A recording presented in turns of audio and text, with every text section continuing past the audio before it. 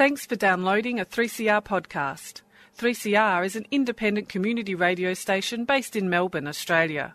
We need your financial support to keep going. Go to www.3cr.org.au for more information and to donate online. Now stay tuned for your 3CR podcast. And a very warm welcome back to Solidarity Breakfast. A left response to the major developments in capitalism. What they trade in is not wheat. They trade in famine. A little dose of revolutionary optimism. I think it's really important to sort of express solidarity globally. It really is a deal by corporations, for corporations. The union forever defending our rights. Down with the black leg. If you think the ABC's left wing, don't listen to this program. Solidarity Breakfast, 7:30 to 9am Saturdays, 3CR 8:55am, streaming and 3CR digital, podcast or audio on demand. And of course, the website, solidaritybreakfast.org.au. Solidarity forever. Good morning, everybody.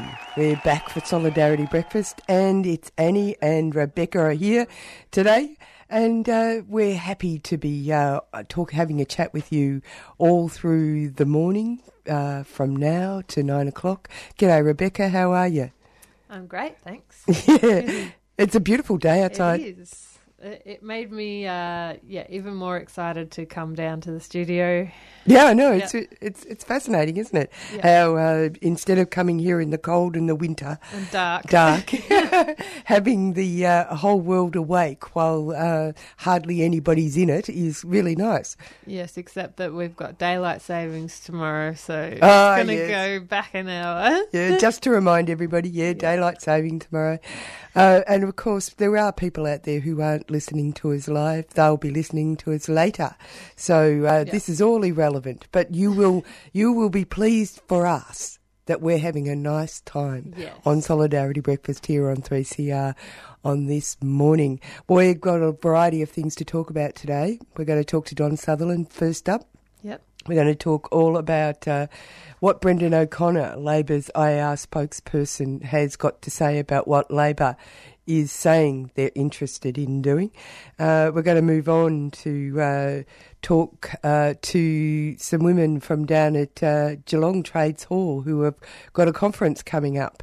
And we're going to follow that up with a bit of peace talk around what University of Melbourne is doing. It's part of an ongoing targeting of university funding that is related to armaments, and Melbourne Uni has been busily signing contracts with Lockheed Martin, and the Medical Practitioners Medical Association for the Prevention of War has raised a petition for people to sign around asking Melbourne University, please explain. So we're having a yarn about that and other things to do with peace. So before we get on, we'll give you a couple of important messages. Join 3CR's breakfast teams at our annual film fundraiser on Saturday, October 13th. At Loop Project Space and Bar, 23 Myers Place, Naarm. And we'll be screening the film Life is Waiting, looking at referendum and resistance in Western Sahara, followed by a post-show live panel discussion featuring Kamal Fadel from the Australian Western Sahara Association. Now, tickets are a good $15 for the waged and $5 unwaged at the door, so come along, have a bit of fun. All proceeds go to keeping breakfast programming on air as 3CR, so you can keep hearing these beautiful voices we have at our radio station. And that again will be on Saturday the 13th of October from 5 p.m. Film starts at 6, preferably show up by 5:30, and hopefully to see you all lovely people there. Well, I love 3CR, and so I'm going to definitely be there.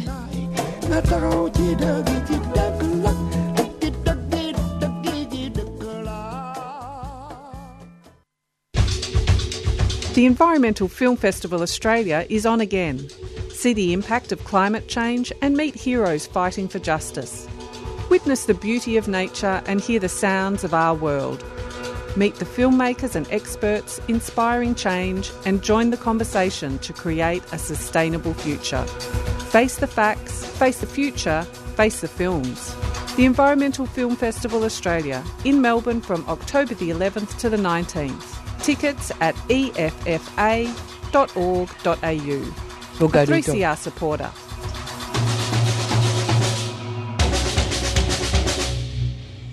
And as you heard me say, we'll go to Don. G'day, Don. How are you? I'm really well, thanks, Annie, and best wishes to you as well. I hope you are well and all your listeners. Yes, and in the studio I'm joined by a new team member, Rebecca. So we're going to have a yarn with Rebecca, you and me, and we'll kick off the chat with a little bit of a look at what Brendan O'Connor, Labor's industrial relations spokesperson, has to say about how Labor is going to handle industrial relations. There's some pretty important questions that have to be asked, aren't there? I think that's correct. And last week, Brendan O'Connor gave a very interesting interview with Michelle Grattan that was podcast via the online news review service called The Conversation. Before having a closer look at that, though, I think it's worthwhile reminding ourselves of the context in which statements made by people like Brendan O'Connor, who of course is likely to be the Minister for Workplace and Industrial Relations in a prospective Labor government. We have to remember, firstly, that the Change the Rules campaign is continuing to grow effectively as an electoral campaign, not an industrial campaign. Secondly, there is an ALP federal conference in December, the one that was deferred because of the by-elections arising from the constitutional problems faced by certain members. Oh, I had forgotten that. Yeah, so the ALP Federal Conference is going to be a major opportunity for both the government and the employers to dilute and, if possible, pull apart the objectives of the Change the Rules campaign. And therefore that affects the tactical and strategic thinking of people, not just in the ALP, but also, of course, in the leadership of the union movement about how to manage the Change the Rules campaign. Because, of course, when it comes to politics, it's all about corralling the power interests into a corner and making it the best option for them to do the right thing. Yes, and I think we have to pay attention to what's going on, those of us who want to see a very significant change to the workplace and industrial rules that are so broken. If we want that, we do have to take account of what the enemy is up to, and that includes looking very critically, and I don't mean necessarily in a hostile way, but with really constructive, critical eyes at interviews like the one that Brendan O'Connor has just made. Now, in addition to that, strike levels in Australia are appallingly low. You might be the only person in Australia that wants to say that, Don. No, I would love to say that. Yes, so we have to be aware that there is no spirit at all in our movement to defy the law. There is a strong spirit to change it, but no spirit at this time. There is only a latent potential for it to be defied. No, that's a very interesting point. So the animals in the stocks of pulling things along are hopeful that they won't be whipped more than wanting to change the weight of the stock.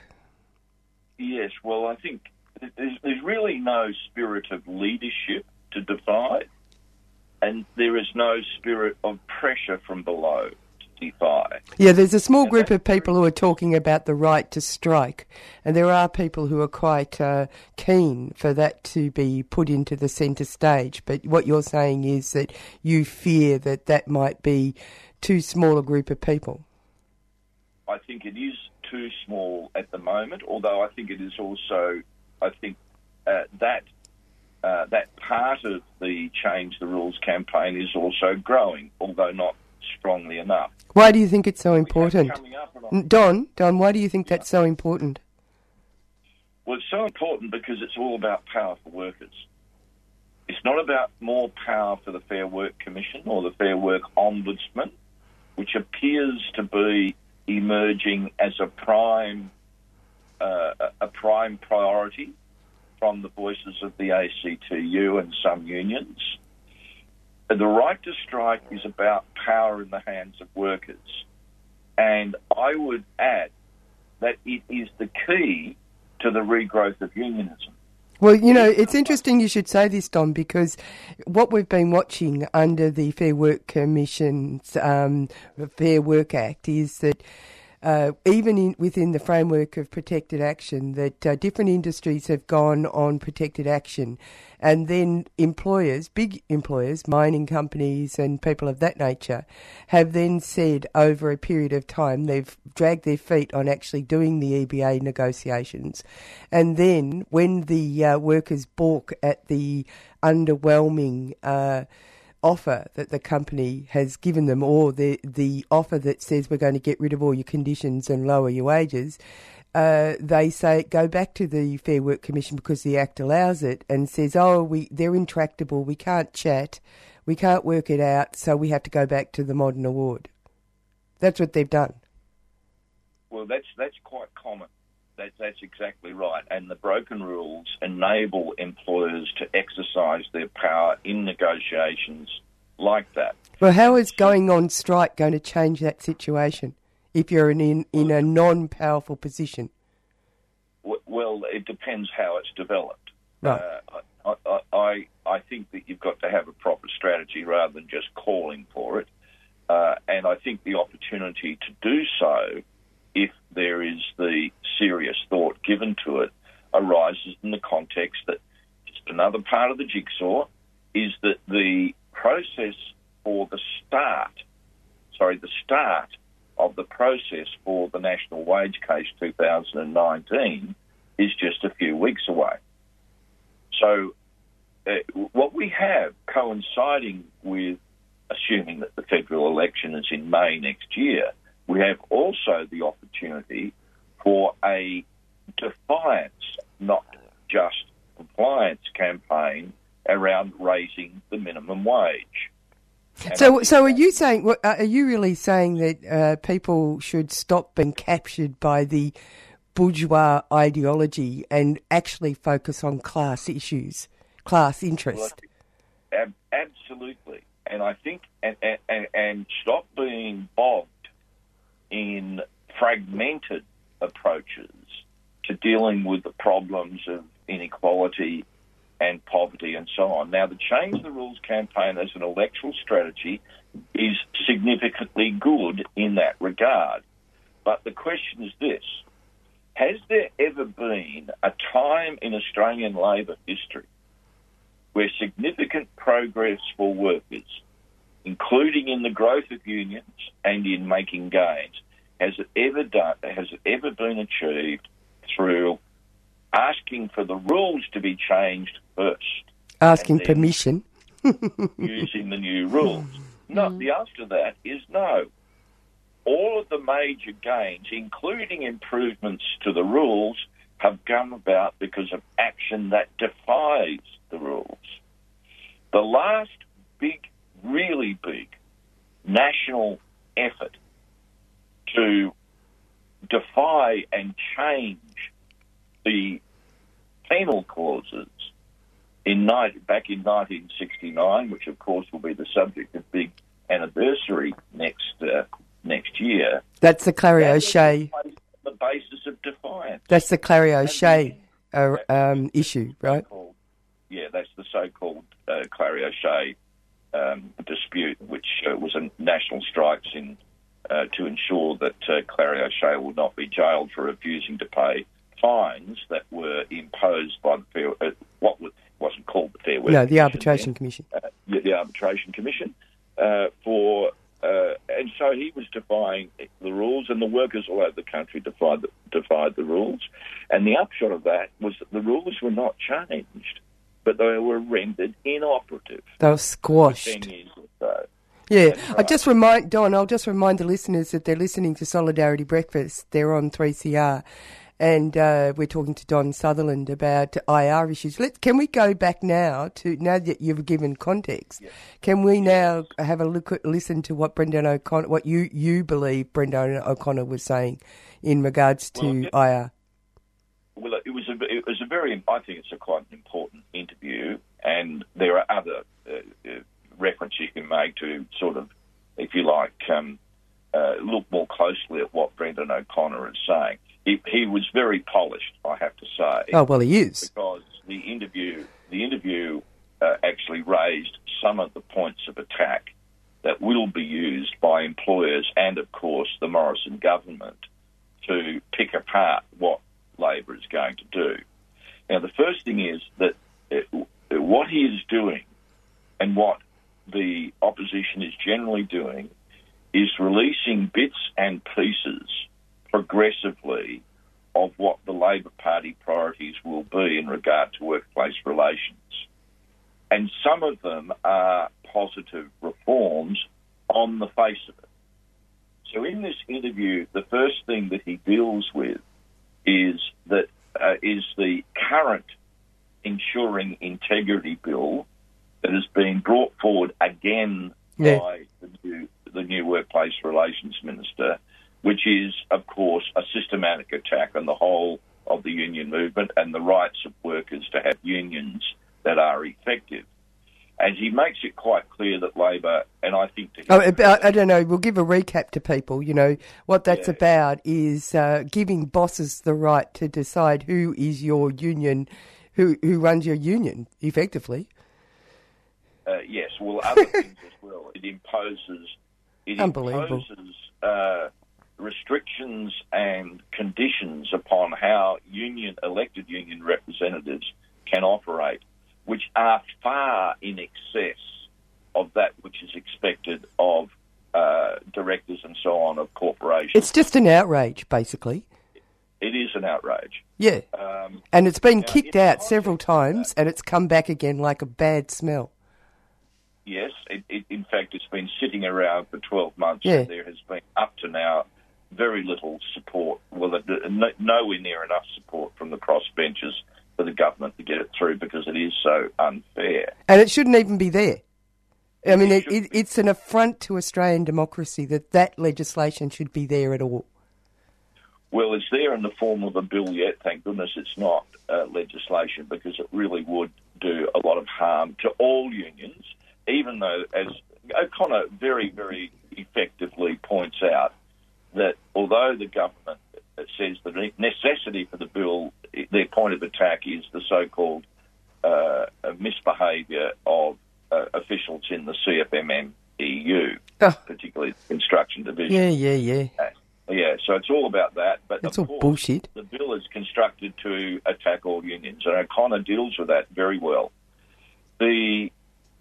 The question then turns to her, raised by Michelle Grattan in interviewing him, is what would Labor do about what she calls rogue union action? Rogue union action. Yeah, right, okay. And his response... Did he ask her to name the rogue union action? Oh, yes. It's all focused upon the CFMMEU. Oh, yeah, okay. The construction division. Yeah. Yeah, it's all in the middle of a building boom. Yeah, okay. Yeah, and he responds and he says, well, firstly, that Labor won't condone rogue conduct. It's like having rogue elephants running through the CBD. Yeah, go on. And would aim to stamp it out when it was improper, when any conduct was improper and unlawful. Yeah, because we have laws, you know. What are the laws going to be? That leaves begging that question. He goes on and says that in that context that Labor would get rid of the ABCC. Woo! He's quite clear about that. Good. He does not see Labor ever wanting two sets of laws for working people. And he said there will be fines for anyone who breaks the laws. And then he presents, under further questioning from Michelle Grattan, and he returns to it later, he presents an argument about what Labor would do in order to reduce the likelihood of this so-called rogue behaviour, which is, even on their own admission, restricted to some elements of one union, and even that's arguable, as we know. Yeah, but go on. And what he puts forward is that Labor would seek to ensure cooperation amongst employers and unions and workers and bring that into all sectors of the economy, including, of course, construction. That sounds like the Accord. Well, he doesn't raise that phrase, but certainly that philosophy. Now, you've got to remember that that's exactly the process that Julia Gillard used in 2007 and 2009 to construct what we now know to be the broken rules of the Fair Work Act of 2009. And what happens is that people think that they're all going to be pally and they're all going to work together. The problem is that the working class are prepared to work with each other, and then the boss class just decides, oh, it's too expensive, doesn't work for us, and we're sociopaths anyway, so we're going to flick them. Yes, well, I think O'Connor is not so naive as to believe that there is no conflict inherent in the employer-employee relationship. Of course there is, because it's based upon exploitation. Yeah. Now, what he's saying, though, is that by creating a framework of cooperation, then that will reduce the conflict and will reduce the likelihood of rogue behaviour. So that's the formula that he advocates as being the basis of the changes to the law that the government will make. Okay, now because we're coming up to the end very quickly and very soon, I would like to bring in very quickly. Because we're talking about politics here, and obviously these people are beholden to a lot of powers. There's a lot of issues that are focused on inequality, low pay, insecure work. Do you think that quite a lot of the policies that the Labor are going to put forward that even things up are going to be focused exclusively on the low paid, and therefore they fulfil their political obligation rather than altering the whole infrastructure? Well, the short answer is yes. But I'll give an example of why I think like that, is that the ACTU, and Sally McManus made a very important speech the other night, and the text of that speech is not yet publicly available, but there has been good news reporting of it. I think it's been good. I mean, you can only take it at face value. Go on, get on with it. She puts a big emphasis on multi-employer bargaining or sectoral bargaining to break away from the limits and problems presented by enterprise bargaining. Now, his response to that is relevant to your question.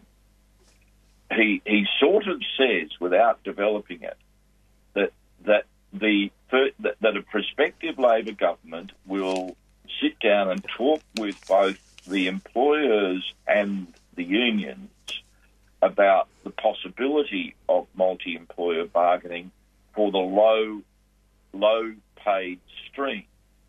That's the phrase he uses.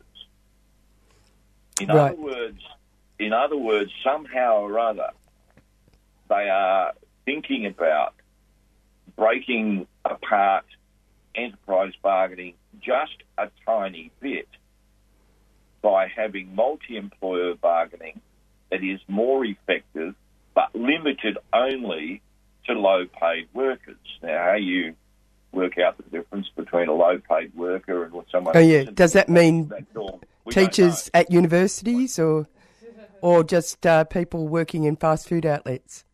Who knows? Who knows where it's at? Because it's all the same. This is what he has said in this interview at the Conversation. It's available online, of course. If you Google the Conversation, you can pretty quickly find the interview and listen to it. So then you see, what we see, and there's a number of other bits of policy that they have dropped, dealing with the definition of casuals, for example, dealing with making sure that labour hire workers, they say they can make sure that labour hire workers can be paid the same as those who are directly employed within an enterprise. Which is what the right and proper, yeah. You were saying... Quite important, actually. Oh, no, that's actually very important. You were saying that, Don, the policy of their IR policy is more reflected on what Bill Shorten and Brendan O'Connor want to say as opposed to what the stated policy of the Labor Party is. Would that be fair to say that? Also, I think it's quite another angle is that the policy that that Labor will take to the election will be determined in a sense by the Parliamentary Labor Party, in particular the major players like himself and of course Bill Shorten and a couple of other ministers. So they will take into account the policy as developed by the members and adopted at the Federal Conference. They will take that into account, but it won't necessarily be the policy that they pursue and enact. That will also be influenced in their discussions equally, and he was at great pains to point out that he would treat the employers in the same way as the unions in developing their approach. Maybe it would have been better if he had said that he would treat the workers in the same way as he would treat the directors of companies. Well, who knows? I think there's a much better... I mean, it's a sign of the situation, isn't it? Yeah, it is. That have Labor openly admitting that they will deal with the employing class, who are the major protagonists of the assault on working people, in the same way on the basis of equality as the representatives of working people. Anyway, Don, I'm sorry, we really have to... Don, we really have to finish here. I'll have to say, as a finishing note, that as someone said to me, that actually it doesn't really matter who you vote for as long as it's not for the Liberal Party. Well, that's an old formulation, and however, that leaves open that people might vote for Pauline Hanson. Oh, yeah, that's exactly right. Well, that's a vote for the Liberals. Pauline Hanson's a vote for the Liberals. The mob called the Socialists is very encouraging. Mm. And we must also remember that in some respects, the Greens' industrial relations policy is stronger from the point of view of workers than the Labor parties. All right, well, we'll leave you there. No, we have to leave you there. I would love to say a little bit more about that, but anyway, that should get people thinking and talking, I hope. Yeah. Thanks very much, Don. Great to talk to you. Best, everybody. Bye.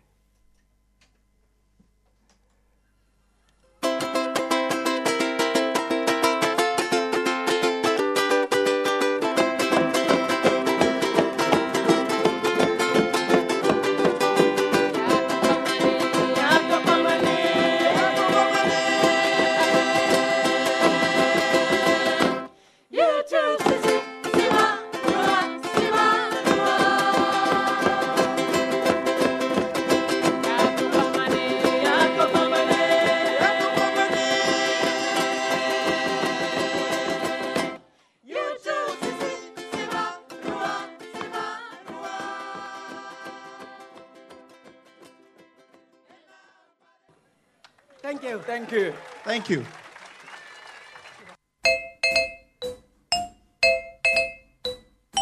Join us for the launch of the 2019 How to Make Trouble and Influence People diary on Saturday, the 6th of October, from 3 till 6 p.m. at the Old Bar, Johnson Street, Fitzroy. There'll be readings as well as music from Cold Hands, Warm Heart and Laura McFarlane. Entry is free. Proceeds from the diary sales and 20% of the afternoon's bar takings will be donated to 3CR and the Rainforest Information Centre. So come read, drink and be merry. How to Make Trouble and Influence People diary launch. The Old Bar, Saturday 6th of October, 3 to 6 p.m. See you there.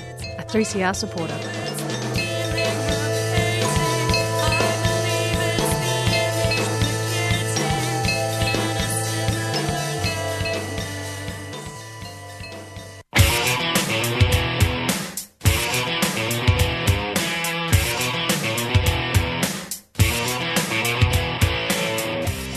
Friends of the Earth's Walk This Way is back. Join us on Saturday, October 13th on a sponsored walk of Melbourne's beautiful Bayside tracks to launch our new Waste and Consumption campaign and take action on climate change.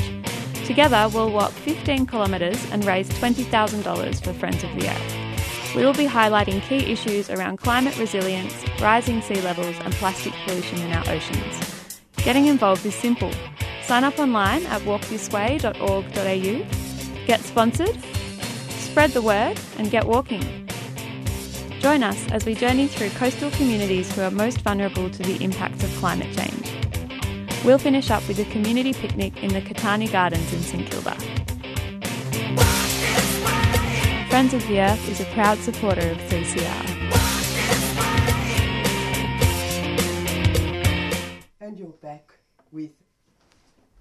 And you're back with Annie and Rebecca on Solidarity Breakfast.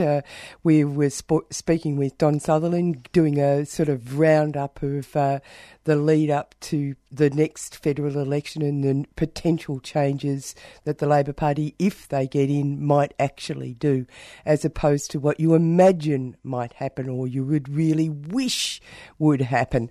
But, you know, politics being what it is, you got to, keep an eye on the practicalities of what drives these people. Now, we're going to be talking now with some very positive thing going on.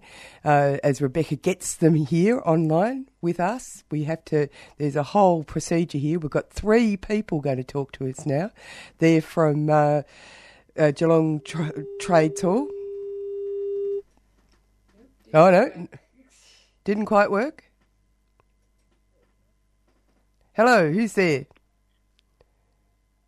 Hello there, my name's Zita Henderson, and we have Jackie Grizz.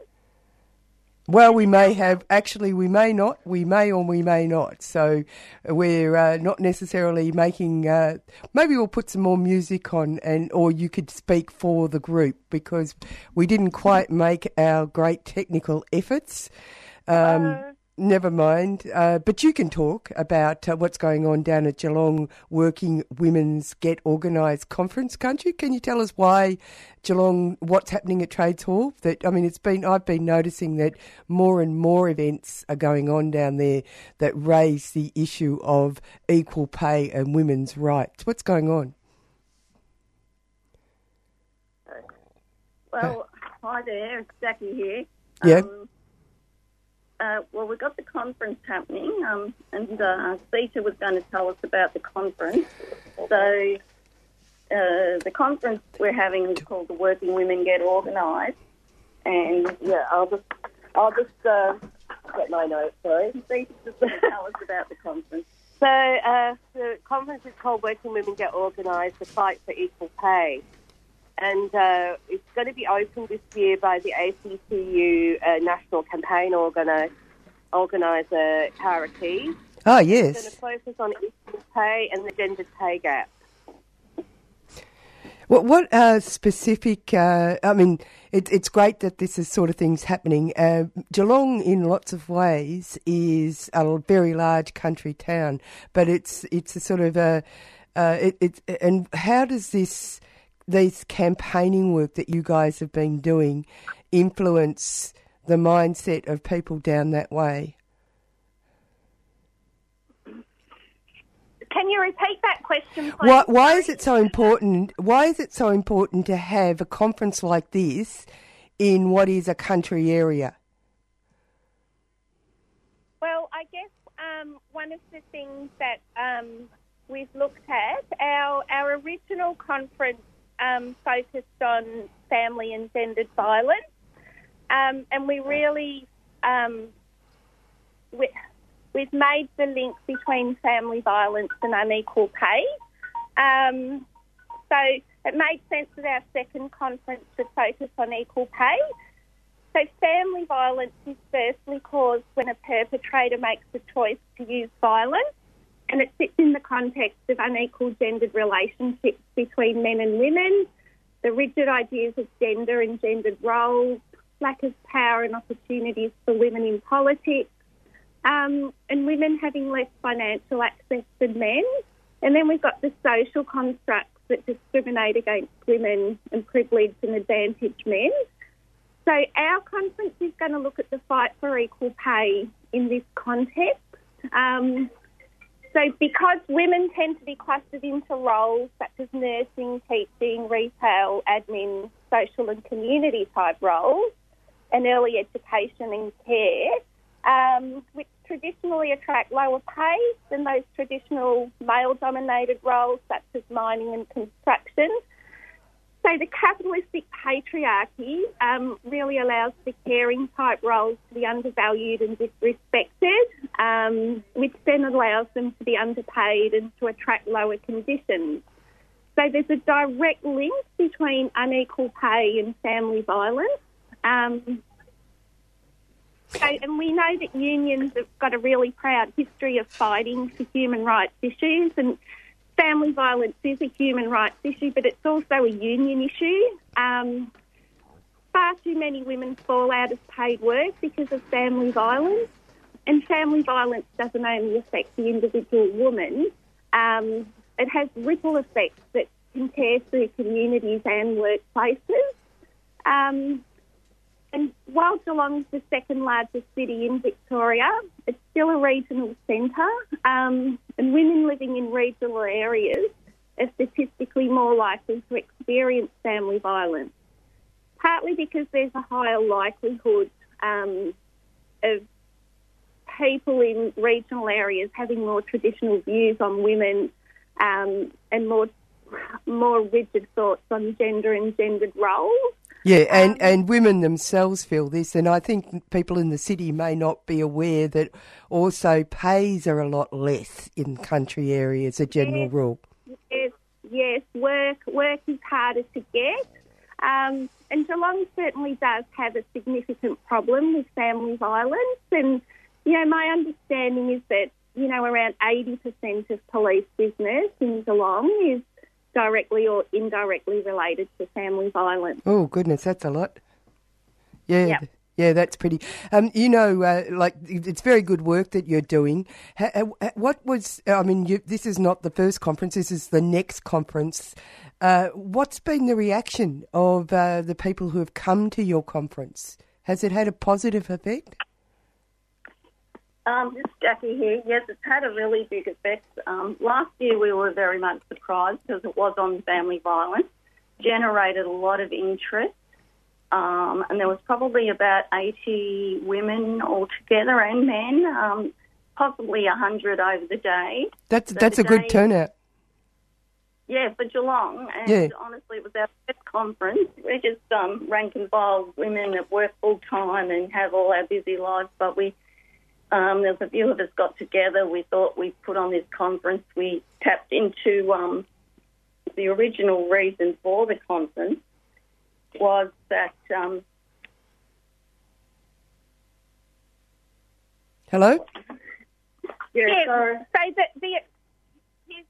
sorry, I'm back again. Yeah. So, originally... the idea came about from the IWD last year when the rally was so big, and it was the biggest mobilisation of women we've seen for many years, but particularly young women. And so what we wanted to do is tap into the anger of these women, which was spawned out of the Donald Trump phenomenon, and also it's kept going by the Me Too movement. So we wanted to have a conference that... had a theme of sexism, which seems to be the enduring conference theme. Yeah. But when getting back to Geelong, for instance, we've noticed that Geelong's, as Adele said, it's a town that's changing because of the changing dynamics of the closure of the big four, such as Shell and Alcoa and Ford. Yeah. So what's happening is there's a lot more hospitality industry, tourism, but what comes from that, there's a lot of there's an increase in precarious work. There's the northern suburbs, there's a lot of unemployment, and particularly youth unemployment. So women are particularly vulnerable to this sector. There's an increase in the disability sector also, and that in itself has a lot of precarious work. Of course, they're subject to privatisation, and also almost sometimes I know workers that are almost on zero contract hours, so they might have an hour, you know, and they're driving everywhere to do little bits and pieces of work. So it's disgraceful. It's very much, and unemployment is affecting our region. So this conference, this is about rank and file union women who are working to empower other rank and file union women. Well, it is to a degree, but it's open to everyone. So after saying that, we do have panels. The second panel is about I can't remember who's on it actually. Sorry, the hospo workers. Oh, really? Yeah. And then we've got United Voice. Oh, yes, United Voice. And the childcare workers are talking about their campaign. Big steps. So it really covers quite a spectrum. So we've tried to encourage other women to come that are either union and non-union workers, so to educate the non-union workers that you can empower yourself and become union. As you know, the unionised workforce are better paid, and that is a fact. And that's what we're trying to do. We're just trying to empower and educate people on unionism and encourage a bigger density of unionism. Yeah, and we're the lens we're looking at the fight for equal pay is through a gendered lens, and we're looking at in the context of family and gendered violence against women, sexual assault and sexual harassment of women, and we're looking at so you know that we know that union women have lots of complex and challenging issues at work, and traditional union approaches to organising for women may not have perhaps accurately captured the diversity of working women's experiences. So we're going to look at it in the context of, you know, that social and political industrial context of the gendered pay gap, gendered violence at work and family violence at home. And I guess also when you say that, actually the true picture of who are union. Yes, yeah. I think, you know, the biggest strength, or one of the biggest strengths of an active and engaged union movement is its diversity. Our diversity and our collective approach is our absolute strength, and it's absolutely the way forward. Thanks for taking time. I'm sorry our technical difficulties made it a little bit less fluid, but thanks for being flexible and letting our listeners know more about it. Tell us the date and how they get involved. The date is on the 13th of October and registration starts at 9. So we've got tickets for sale on the Try Booking site, and also you can find that Try Booking site through our Facebook on Geelong Trades Hall site and also Geelong Women Unionist Network site. Thanks very much for taking time to talk to us. Okay, thank you. Thank you. Bye. Bye. Bye. So you're still listening to 3CR, and we're just going to go to a song now.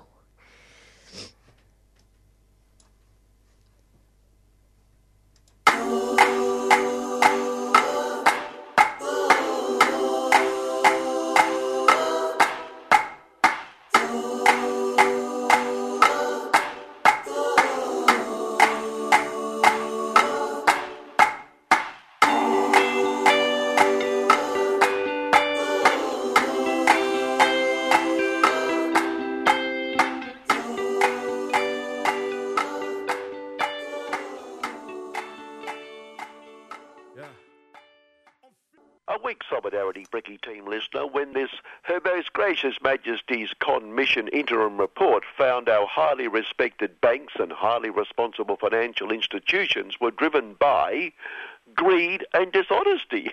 Good God, who would have thought? No, seriously, wonder how many billions of our taxes were spent to come up with the obvious. We could have told them that at the outset at our usual fee and saved them those billions. Suppose the consolation for the highly respected banks and highly responsible financial institutions is that the unsaved billions came from the taxes of the ripped off by greed and dishonesty. Well, for goodness sake, why should we pay taxes that are then wasted to attack us in the clearly biased way which shows just how removed His Honour is from the realities of the everyday business world? It shows we have been correct in avoiding minimising our legal tax obligations. A number of the greedy and dishonest breathed a sigh of and expressed their relief that no criminal charges were recommended, including the former Supremo of AMP on the customers, forced to resign during the hearings, but a small warning, I wouldn't get too excited or start popping the French corks just yet. Following the damning report, fledgling big economic guru Josh Friedem Icebergs continued the industrious get-things-done approach he brought to frying the icebergs, announcing that like his addressing of frying the planet, he would be just as positive and vigilant. Once again, he had the bankers and financial billionaires shaking in their Swiss leather boots. I will do nothing. Well, more correctly, Josh said, and this is a direct quote, ill-considered rules could constrict lending and hurt the economy. Yeah, like business as usual, which landed us where we are. By absolute coincidence, Josh's concern correlated word for word with the very same concerns of the banks and the financial institutions, backed up by the caring business class generally, because not just the financial sector, but the caring business class generally know self-regulation is the fail-safe control to any of them behaving badly. Yes, just what exactly does self-regulation mean? Well, it's obvious, really. It means we regulate for self. That's yourselves. Who else? Look, it's a two-way street. We know we're ripping everyone off, and our customers know we're ripping them off. Give and take. Well, take and take. But speaking of reports, sorry I must complain again. After last week complaining that US of the UN of the US of the world big Supremo Donald Trump or the poor is presaging the end of satire, albeit unconsciously, which is appropriate, but imagine if in satire we said the FBI has investigated alleged sexual crimes by a Supreme Court nominee and exonerated the Supreme Court nominee without interviewing any of the accusers, alleged victims, nor corroborating witnesses about drinking and other relevant details from the time the allegations occurred, nor interviewed the accused, but declared there was no case to answer based on the evidence it didn't collect. We'd probably get a few little laughs, but no, foiled again. It's getting out of control. More than a bit disappointing also, the politics of envy, class warfare nonsense being proposed by Her Most Gracious Majesty's opposition in Her Most Gracious Majesty's home country by its out-of-control Supremo Jeremy Corbyn to transfer equity in caring employers' companies to their lazy, avaricious workers, a progressive 1% a year, 10-year plan, ending with those lazy avaricious owning a whopping 10% of the company, for no greater reason than the silly socialist suggestion that without them the companies, the barons of industry, would be struggling to make a cent, or in this case a penny. What nonsense. It's just another argument for getting rid of workers altogether and the caring employers themselves doing the work. That'd teach the workers to show a bit of respect for those good enough to give some meaning to their lives. Thankfully, true blue Aussies have been warned to watch out for this threat and cut it off at its roots, and more particularly at the ballot box, by no less a great true blue Aussie than the former High Commissioner to London, and indeed former member of the caring business class team, Alexander. Because we can all imagine our out-of-control Socialist Party Supremo and would-be big Supremo Little Billy Shorten ambition threatening caring employers with giving workers a share of their property and profits any day now. Particularly if someone convinces him, in Sir Humphrey's words, it would be a courageous policy.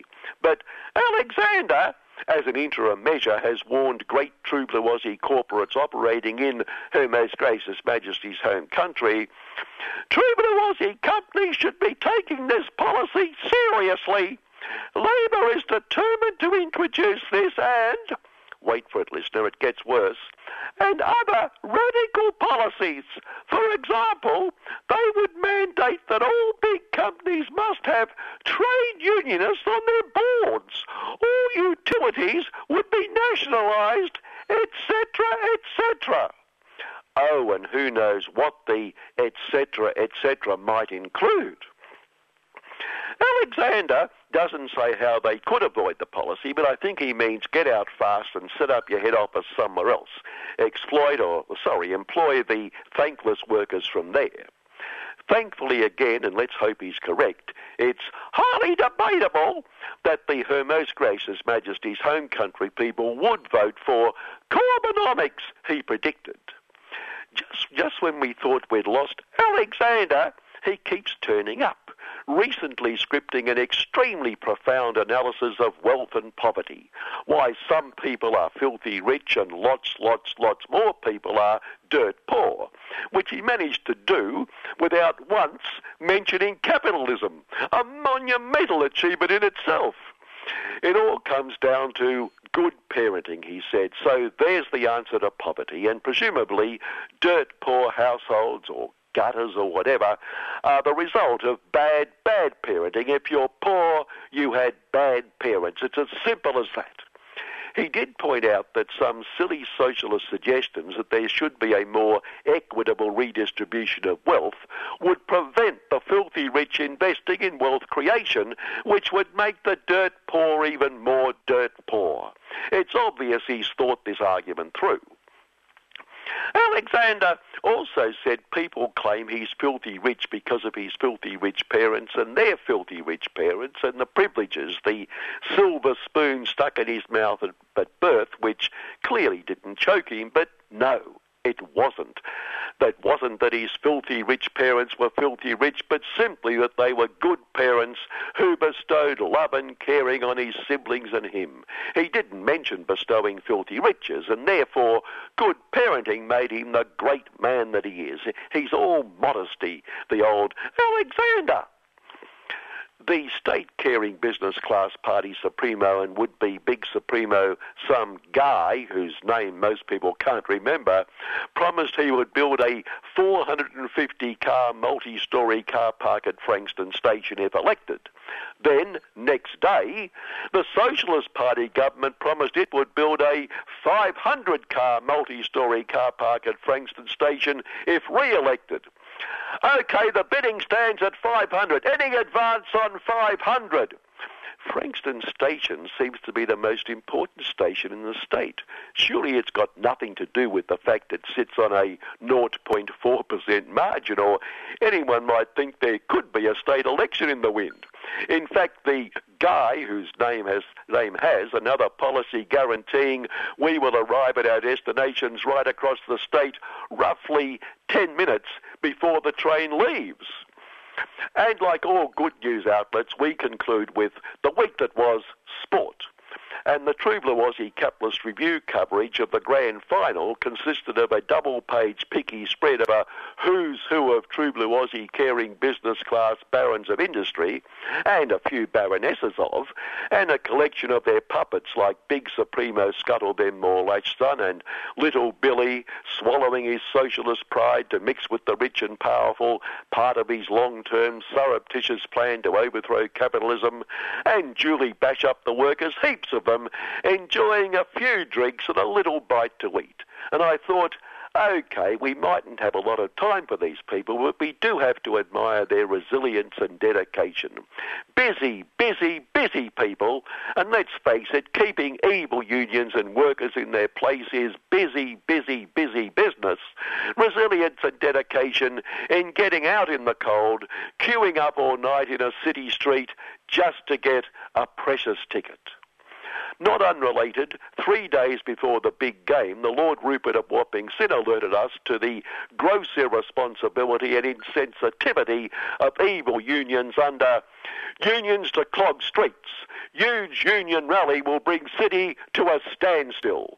October 23 changed the rules protest with unemotive objective phrases like, Victoria's trade unions are vowing to bring Melbourne to a standstill with a huge rally calling for pay rises. As many as 150,000 people are expected to descend on the city. The protests will clog CBD streets. A similar rally in May saw roads closed and tram services disrupted. And the not unrelated bit?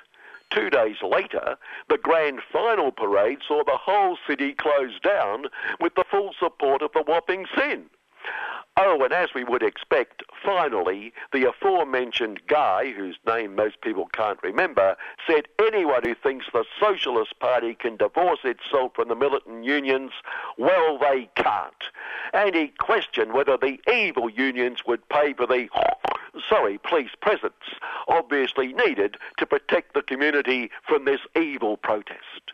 The government and the unions are one and the same, he warned. Oh, listener, if only. Good morning. You're listening to 3CR, 855 AM, the voice of the community. You know, Rebecca, it amazes me that the Libs get away with this idea that the Labor Party is a socialist party and that the ABC is running amok with left views. It's hilarious. It is. They're such ratbags, the Liberal Party, such ratbags. But the other thing is that people believe them. Yeah. What is it?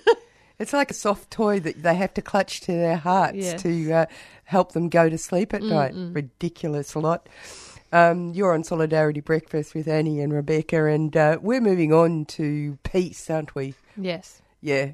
Now, there's been, over the last year, there's been this increasing student movement around pointing out to the people in general that a lot of the university campuses are actively involved in getting funding from large corporations that are involved in armament industries, like very big ones. Yeah, like Lockheed Martin and BEA Industries. Yeah. And in fact, people like the Vice-Chancellor of Sydney University is actually on the board of Thales, THALES, which is is in fact probably the biggest armament company. But, you know, you could ring me and improve my knowledge. But anyway, these are really significant things. And a couple of weeks ago, in fact, the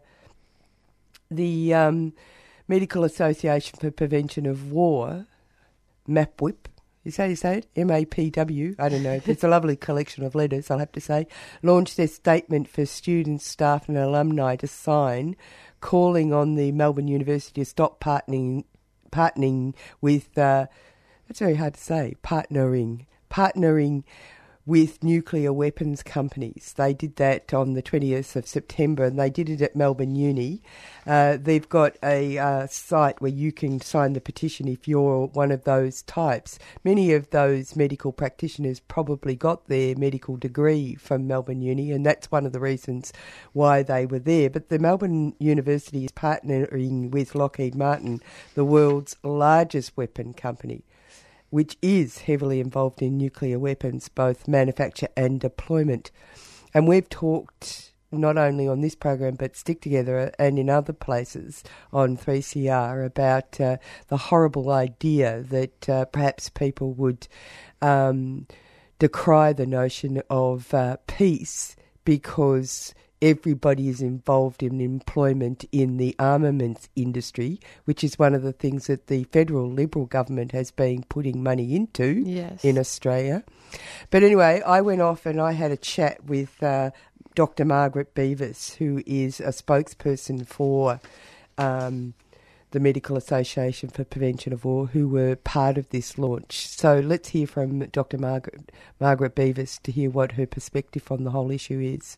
Now, thank you very much for talking to me, Dr. Margaret Beavis. You're part of a group called Medical Association for Prevention of War Australia. Now, recently at Melbourne University, you launched a petition that you're hoping that people from Melbourne University will sign. Can you explain to listeners what this is about? Yes, we're hoping to get people who are staff or students or sort of alumni, people who studied in the past, because Melbourne University is actively partnering with Lockheed Martin and other nuclear weapons companies.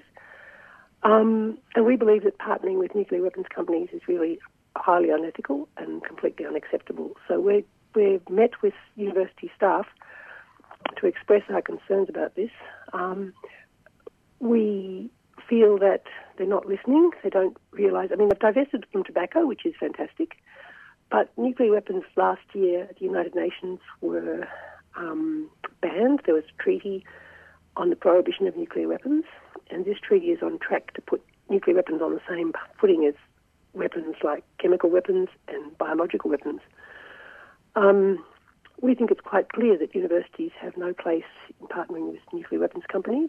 In fact, there's growing divestment from nuclear weapons companies in Europe because people realise these are unacceptable investments, and we're very concerned that the University of Melbourne has not really, they have not applied sufficient ethical filters when they partnered with Lockheed Martin. You know, they put their master's students and their PhD students through enormous and very rigorous ethical filters, and that's quite appropriate, but the ethical filters on this partnership seem to be either non-existent or very poor, because to partner with such a company is very surprising and very disappointing for a university like Melbourne.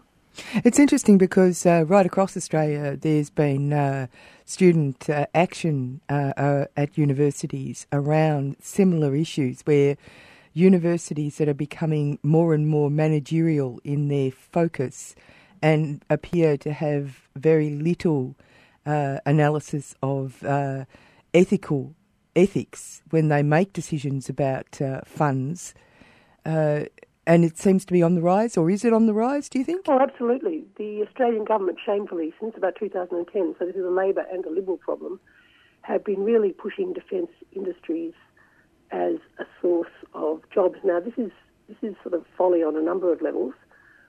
Firstly, when you look at $1 million that's spent on defence industry versus spent on education or health or renewable energy, there's really good data coming out of America saying that, in fact, defence provides the least number of jobs out of such an amount.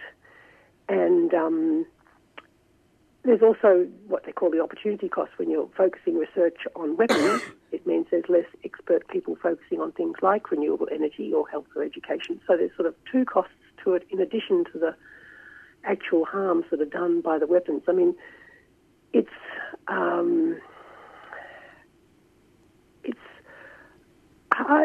very surprising when you think how scathing Tony Abbott was about subsidising the car industry, and yet the federal government has put up $3.9 billion in subsidies for the weapons industry, and we now have a minister, or have had for some time, a minister for defence industries. In other words, for a minister on behalf of weapons manufacturers. And in fact, Christopher Pyne, very shamefully, went over to the Saudi Arabian peninsula to sell weapons to the Saudis. And we know the Saudis are currently heavily involved in the war in Yemen. And we know that Saudi Arabia stands accused of war crimes. So Australia's approach to selling weapons is incredibly disappointing. Not even strong enough a word. It's irresponsible, and when you think about why this might be happening, I have to say that one of the things that crosses my mind is that the defence industries are much better lobbyists and they're much better at political donations than the car industry or other industries. And you do have to wonder whether, in fact, the flourishing of the defence industries is yet another argument for us to have a good anti-corruption body in Canberra. It's interesting too because America, a lot of America's industries revolve around armament industries themselves. Absolutely. And the same as England's economy. And as someone pointed out, that it's such a shameful idea that if there was a break out of peace, then we would be commiserating because of so many people whose jobs are tied to these industries. Yeah, the Americans are, I think it's 34% of the world's armament manufacturers, and what's very interesting is that the American election cycle is only every 2 years for the members of Congress, so they spend 1 year governing and 1 year campaigning, and they need a lot of money for that. And a lot of the weapons manufacturers in America are very pivotal to re-election campaigns. So there's a lot of interaction between the weapons manufacturers and the politicians in terms of money and funding. And Lockheed Martin has a long history of corrupt behaviour, and in fact, if you go to the US has better transparency on donations and such. But there's a project on government oversight of federal contractors, and the misconduct database has got over 80 entries for Lockheed Martin with misconduct involving more than $800 million in fines and damages in the last 2 decades. So not only is this a nuclear weapons company, it's one of the most historically corrupt companies in the world, and yet Melbourne University thinks they're acceptable to partner with. Also, the Australian government and the use of public facilities, because actually universities are public facilities, are being used in a way that, as you're pointing out in your the petition that you're asking people to sign, that we're being asked to actually collaborate with this kind of behaviour. They're misusing public resources.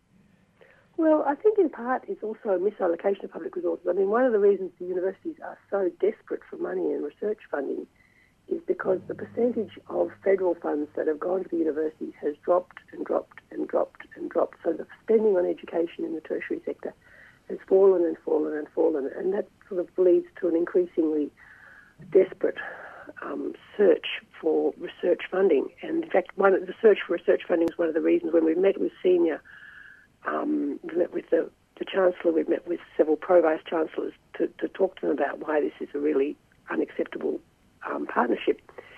And some of the reasons they've given, one of the reasons they've given is, in fact, they need to find funds. Other reasons have been astounding.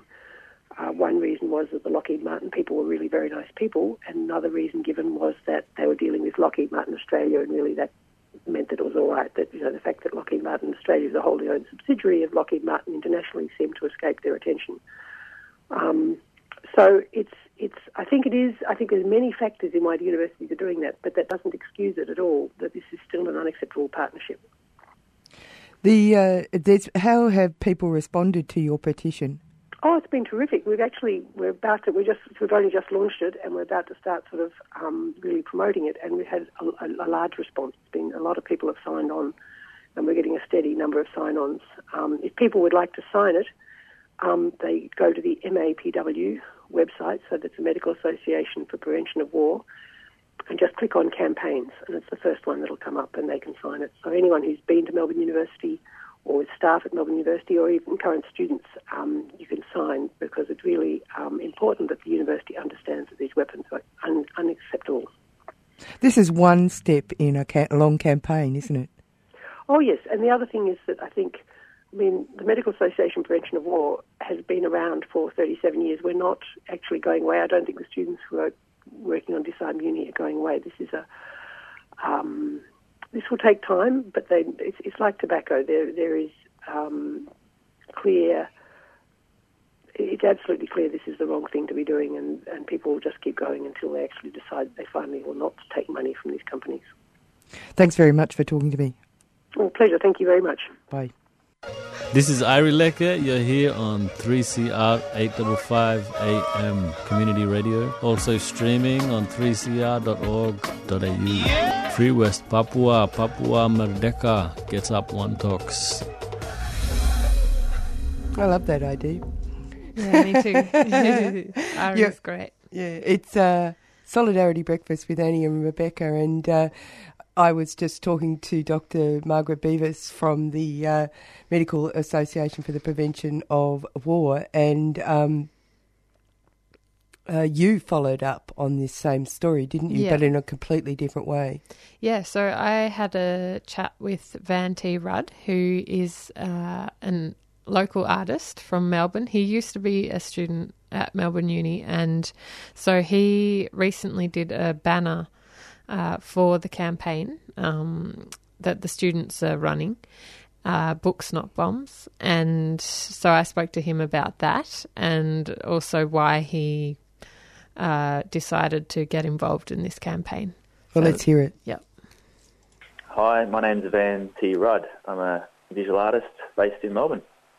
Great. And you recently did a banner for the campaign that some students at Melbourne Uni are running against Lockheed Martin.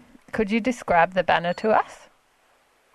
Yeah, sure. I did a banner, I think it was around early August, for the Books Not Bombs campaign, a national campaign on university campuses. And this particular banner was for Melbourne University and the students there that were in this campaign. And basically the banner was on fairly thick canvas, and it was, I'd say about 3 metres long and about 2 metres high. And basically it shows, well, firstly I should say that it was inspired by the well-known ad banner that was out, produced by Melbourne University itself, and it had been there for a few years while I was a student there too. And it's of something to do with Melbourne University's exploration of ideas, I think, collision of ideas. I can't remember the actual wording, but it was these students sort of huddled together but exploding out the side of a building. And so I appropriated that, and the students this time are illustrated as though they're on the receiving end of a massive missile, and that missile I put on it the logos of Lockheed Martin and BAE Systems, and of course in that sort of action that's happening in that picture, the students are letting go of their books. The books have been out of their grasp due to the power of the missile. So yeah, hopefully I've illustrated that well to the viewers. Yeah, and why did you choose to get involved in this campaign? Well, I guess due to my Vietnamese background and the war in Vietnam, but also how weapons manufacturers, quite, in a disgusting way, just researched chemical warfare, and Vietnam became one of the major testing grounds as well for dioxins and defoliating chemicals for forests and things. So I was doing artworks for things related to that. When you do things like this long enough out there, people will kind of ask you to contribute. This particular case was one where I hadn't been on campus for a while as a student, so I wasn't entirely aware of what was going on with this campaign, but students that I had known through activism circles let me know about this and said, would you like to do a banner for this particular launch of the Melbourne University campus campaign? And I said, hell yeah. I'd just done the mural that criticised Turnbull at the time and Dutton on their racism towards African migrants. So, and where's that located? That mural? That was the one that was done in Kensington. Yep. And so that got shared around quite a bit, and so it was sort of coming off the back of that, and so we'd sort of made an opportunity out of sort of getting myself to do a large banner and for the Disarm Melbourne University and the Books Not Bombs campaign. Yeah, so and that the banner was sort of up the back of on the wall for the launch of the campaign, which had the university students speaking at it, as well as Steve Jolly from the Victorian Socialists and Adam Bance from the Greens. Yeah, and is the banner still there, or? I think it might be still in use because there's a few more events coming up for that particular campaign. Of course, it's a national campaign, so it's there's students in Western Australia protesting on October 30 against a defence industry meeting at Crown Casino there, and also there's October 18th around Melbourne, I think, at the RECV Club, which is a war profiteers sort of gathering there too. So, yeah, there's always stuff going on.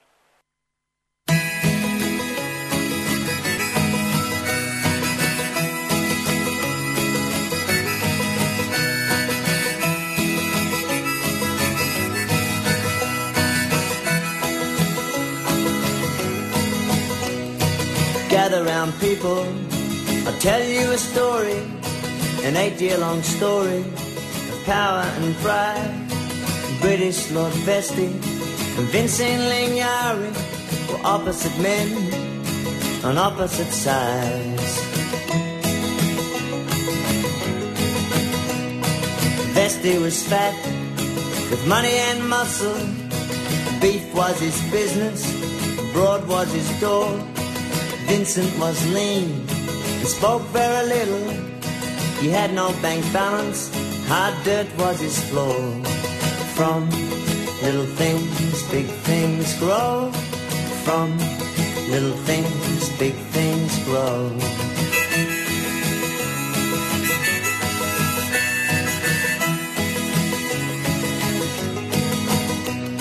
The Gurindji were working for nothing but rations. But once they had gathered the wealth of the land, daily the pressure got tighter and tighter. Gurindji decided they must make a stand. They picked up their swags and started off walking at Waddy Creek. They sat themselves down. Now it don't sound like much, but it sure got tongues talking. Back at the homestead, and then in the town. From little things, big things grow. From little things, big things grow.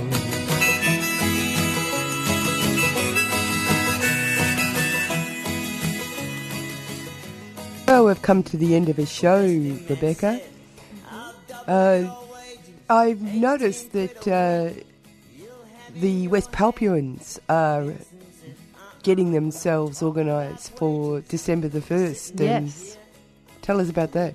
Yeah, so we're going to dedicate a show to celebrate the Morning Star and, their day that should have been their Independence Day back in the early 60s. They celebrate that every December 1st, so we're going to... do that. It's a Saturday fantastic. This year, so Yeah. And also they've got coming up what's called a barapen, which is a traditional way of cooking West Papuan food in the ground with hot rocks. Yum. So also the Black Orchid String Band will be there playing songs. We heard a song earlier in the show from them. and also there'll be outdoor cinema. So that's on the 20th of October in East Brunswick, 38 Harrison Street. And I'm sure they'll be also promoting that on their show on Tuesday.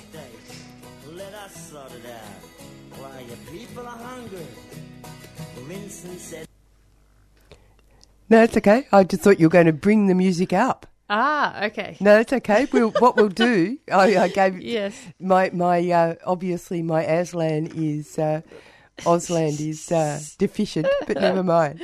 We've come to the end of the program. I'm glad you told us about what's going on with the West Papuans. It's always good to keep an eye on what they're doing. It's a fundraiser, I guess, and also it's West Papua is on our doorstep, and we don't want to be complicit in the destruction of such a fantastic homeland or such fantastic peoples. Yeah. The fight's on. The program today, we talked to Don Sutherland about what's happening with Labor Party industrial relations on a federal level, and then we moved on to talk to the women at Geelong Trades Hall and their upcoming conference, which you can find out more about if you go online to Geelong Trades Hall. It's on October the 13th, and it's all about getting organised, working women getting organised, the fight for equal pay. You're going to go down there and investigate them closer up, aren't you? Yes. Yeah. Yep. So we'll Ask expect a report about and that. Meet some more women. Press some flesh.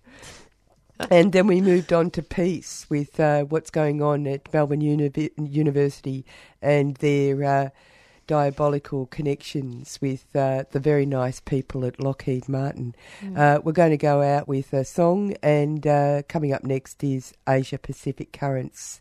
Adios, amigo.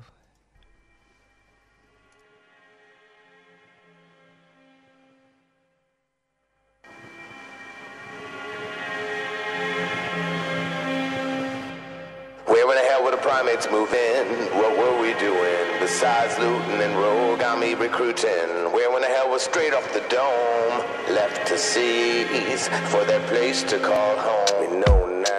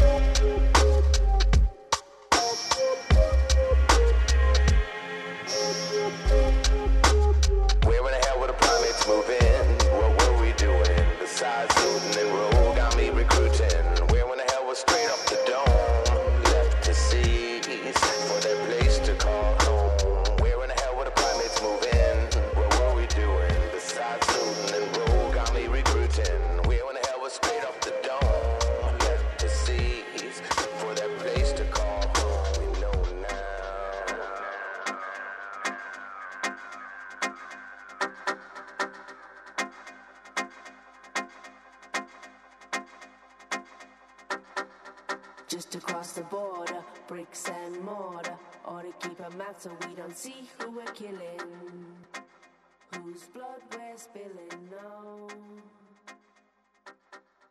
Just across the border, bricks and mortar, or to keep a map so we don't see who we're killing.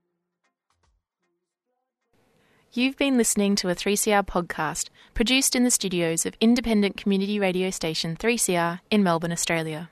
For more information, go to allthews.3cr.org.au.